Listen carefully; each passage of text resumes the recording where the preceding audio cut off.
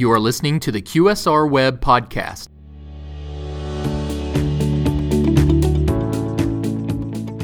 Welcome back to the QSR Web Podcast, everybody, and thanks for listening. I'm your host for the next 20 minutes or so, QSR Web editor, Shelley Whitehead. And today we're going to take a peek behind the curtain, or maybe we should say inside the sandwich, at 48-year-old Togo's, thanks to the presence of our guest today, Togo's CEO, Glenn Lundy. So stay right where you are. We'll be back in just a second with Glenn.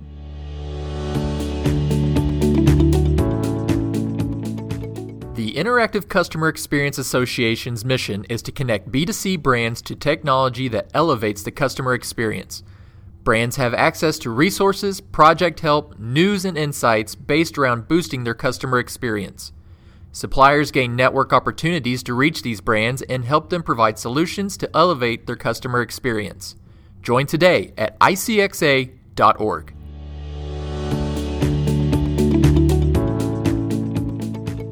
Originally hatched in the San Jose of the early 1970s, sandwich player Togo's was something of a pioneer in the sandwich-based QSR chain movement. Over the years, though, the brand has morphed and grown to its current 200-plus location system that, as it turns out, is at something of a modern turning point since the brand is undergoing sweeping changes this year across its menu, store design, and branding, undertaking what Togo's leaders call Togo's 3.0. Today, the leader at the top of this brand, CEO Glenn Lundy, is on board to detail us on all the top twists and turns Togo's has taken this year. And welcome, Glenn. So glad to have you here. Oh, well, thanks very much for having me, Shelley. I'm excited to talk with you. Well, it's going to be fun. So I just want to start, if maybe we can more or less set a level by having you give us a brand overview at this moment in time, including things like sales and the locations and where they are, and maybe even where Togo's is heading strategically in the next year or two. So Togo's, as you mentioned, started in 1971 by a gentleman named Mike Kobler, who is still alive and well. He sold the concept back in 1997 to Allied Domecq. As you mentioned, we've got a little over 200 stores. They're primarily in California, which is obviously a Northern California-based company, but most of the stores are in California. We have stores in Arizona, Oregon, and Washington as well, but the real core is in Northern California. But it's been a brand that has changed a lot over time, but the last 3 years has really been a transformation set into place starting in 2017, where we realized, things have changed a lot, and Togo's needed to evolve. We've always prided ourselves in having the best sandwiches. So the first thing we did was continue to focus on that, introduce some new products, shore up some of the ingredients. We increased our portions. So that was another tenet of really when Mike started the company, that was about bigger portions, not just better ingredients. So we feel like we've got the best ingredients, the biggest portions, and that's where it all starts, is with the food.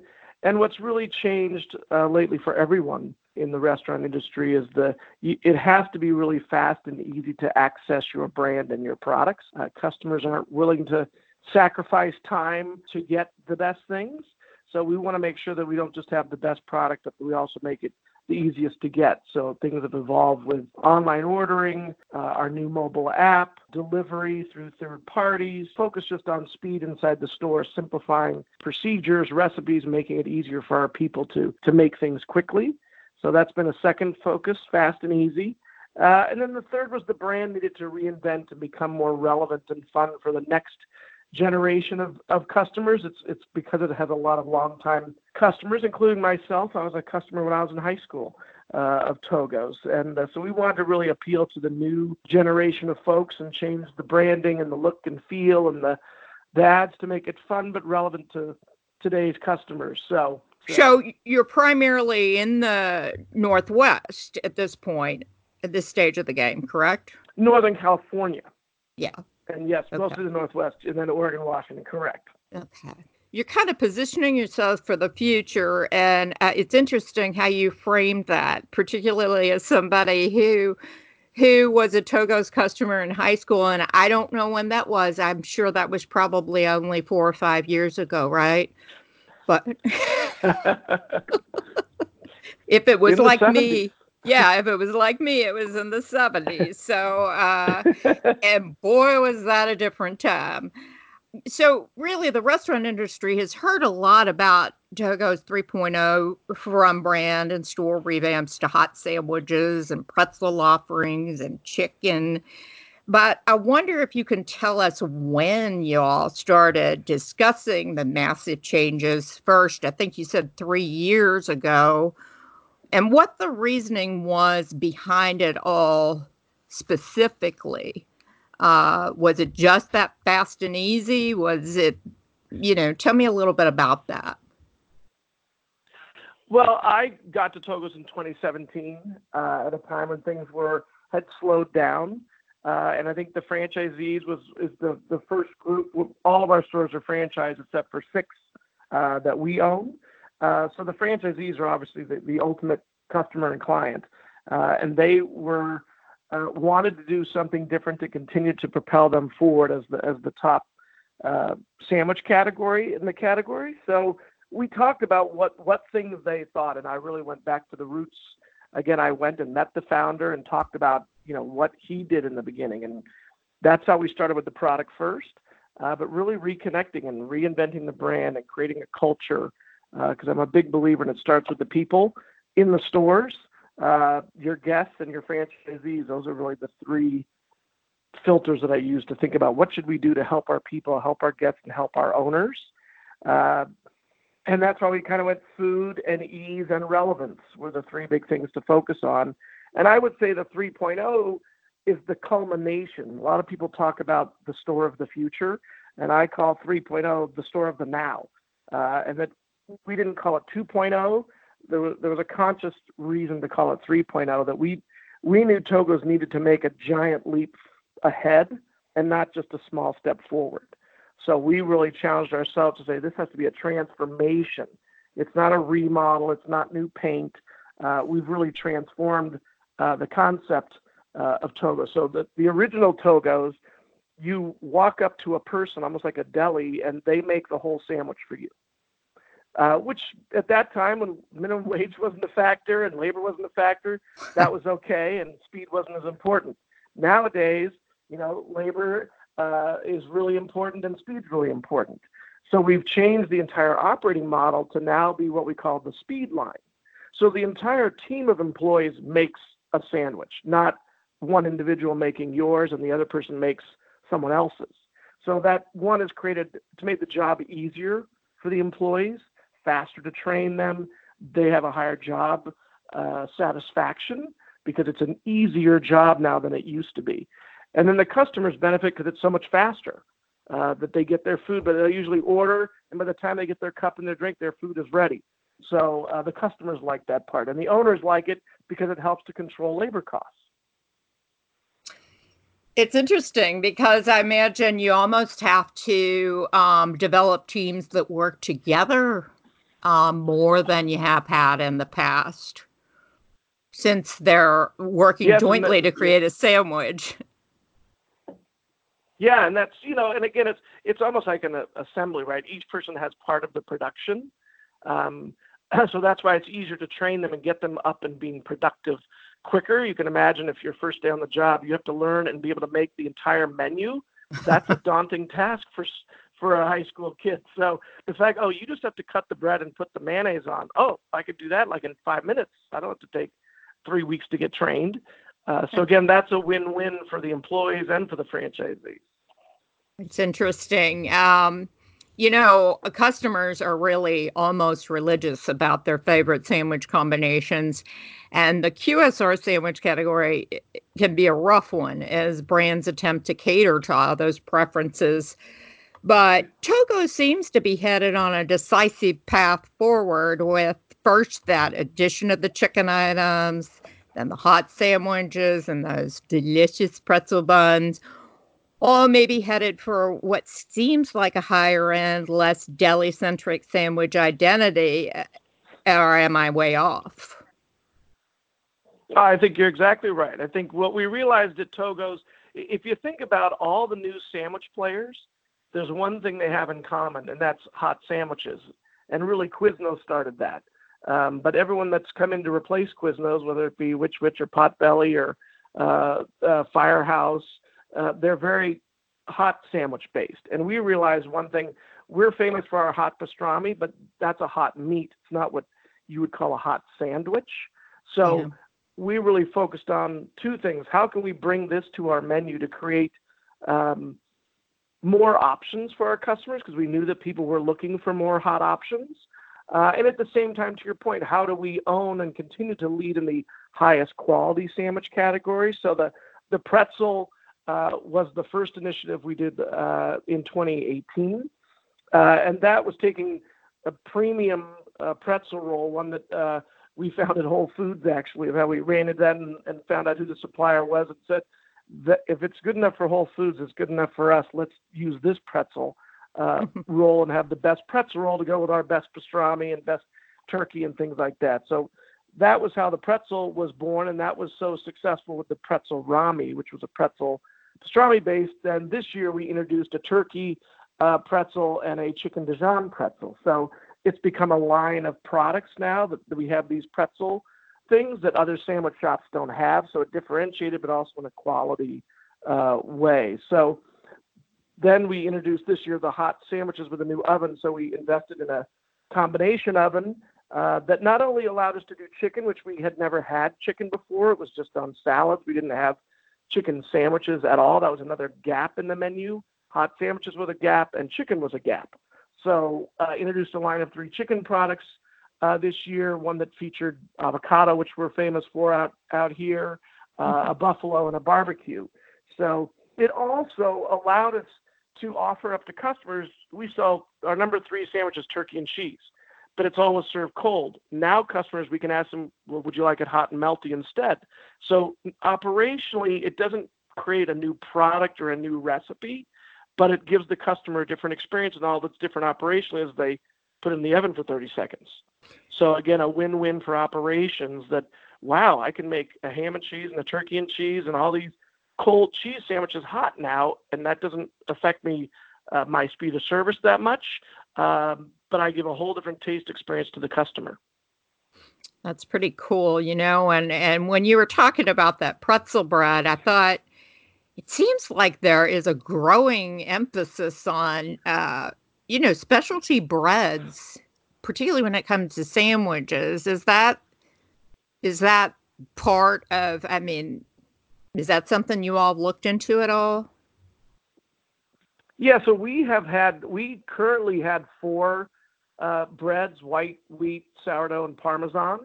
And I do think that, look, in sandwiches, innovation, there's only so many proteins, and bread is the important carrier that delivers on flavor and visual appearance.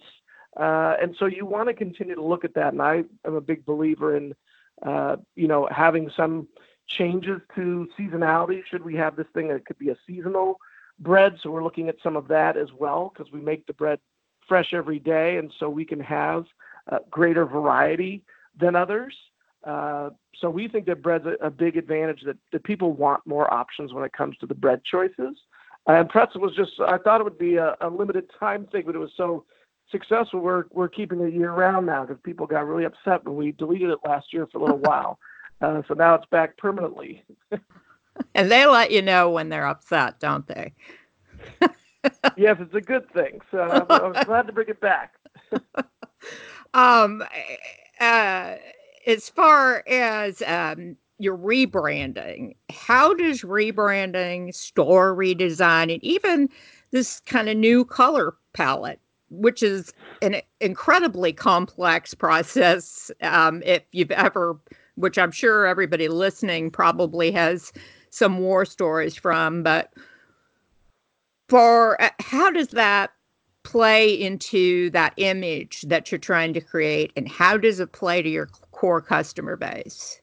Well, you're right. It really starts with, besides the culture of your people, the second thing is your brand, right? Everything has to go through the brand filter. And we thought like the brand was a little static and, again, not relevant as much as it used to be. And part of that's the look and feel. And then there's the tone and the voice of the brand that we needed to change. It used to be Togo's was used a lot of green, which we also thought was too similar to some other sandwich brands. So we wanted to differentiate and stand out more, and that's why the very bright orange color. And we evolved again in a simple way, but Togo's Great Sandwiches is what it was called. And I thought that was too generic. We have a great agency, Silton and Partners, who worked on the brand, and we changed it to, we still wanted to communicate quality, but have a little bit of personality with it. So we call it Togo's True to the Sandwich. So it communicates quality, but with a little more personality than just a generic great sandwiches statement. So that was part of then creating a culture around that we get our employees and franchisees excited about, hey, we're the brand that's true to the sandwich. We give the best ingredients. We have the biggest portions. We're the ones that are true to the sandwich. So it becomes a rallying cry for the organization and the people, and something they can be proud of. Then we put a symbol to it. It's a sandwich, a flying sandwich with wings, kind of the holy sandwich, we call it. And the employees like wearing that shirt with that logo because it's fun, it's young, and it communicates something different, almost in a tattoo sort of artwork way. It's a line drawing of a sandwich with wings, so very relevant to today. And again, a rallying point and a symbol of serving the best sandwiches. So that's where it started. Then we created ads, some television ads and things for online. That again, were young and fun.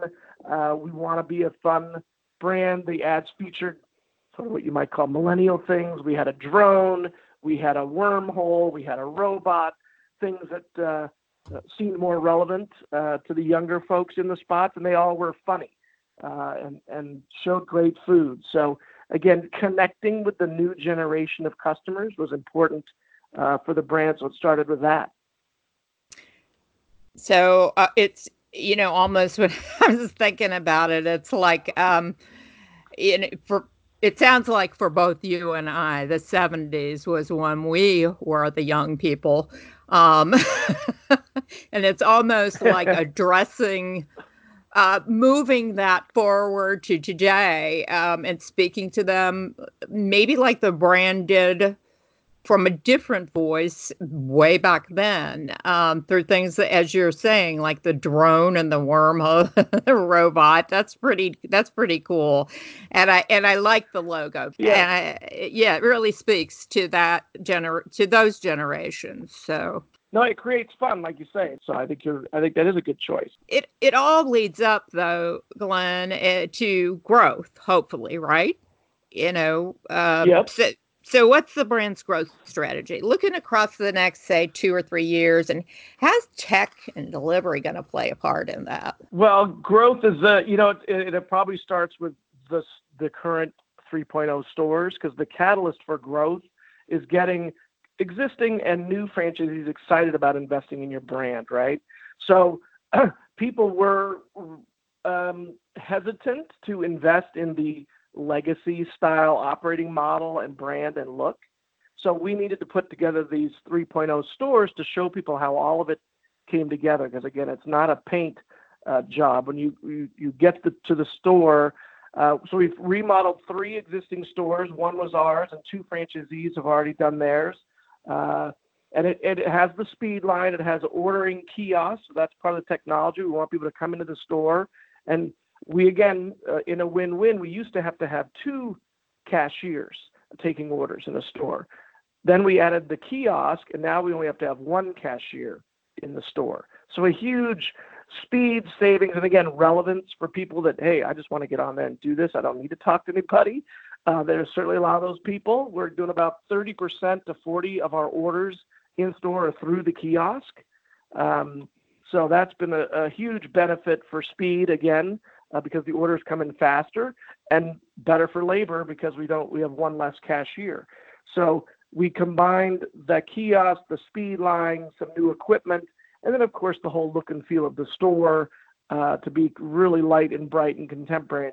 It's amazing. We open the stores. I've been at the openings, and the first thing people that walk in are just like, wow, like it's such a change. Again, that goal of 3.0 and being a huge leap forward, not a little step. We've certainly accomplished that. So now we have the longest time franchisee, 40 years has been a franchisee. His store opened in 1979. Dan Pearson just started his full store remodel and transformation 2 days ago. He said, well, I was going to retire, Glenn, but I got to do this store first as my legacy, that I want to be a part of the future of Togo's, even though I won't be here for another 40 years. I want to be a part of it by doing this too. So he's doing his remodel, and then the head of operations for the former founder is doing his store as well, starts in a couple of weeks. So when you get those kind of people excited, you know you're on the right track. And now we're getting new franchisees calling us saying, we want to open one of those stores. So we're focused on still filling out California and the Northwest, because we still have a lot of room to grow here. We want to be able to keep it nearby so we can provide the proper support, training, et cetera, with our infrastructure, because we're still a smaller company. I think it's hard. People say, why don't you come to Texas? You're like, well, we don't have people to support you as well as if you build it closer to us. So I want to make sure we're providing the best service and support to franchisees. So that's why we want to grow nearby initially, and then continue to move east. Well, that's good to know that sometime in the future you'll be making your way towards me here in Ohio. So I guess I've got to hang on for that. Glenn, thank you so much for this nice peek into the future with Togo's. It's an exciting time. I also thank you to our listeners for lending your ears this week. So hope the rest of your week is really great. And until next time, have a good one.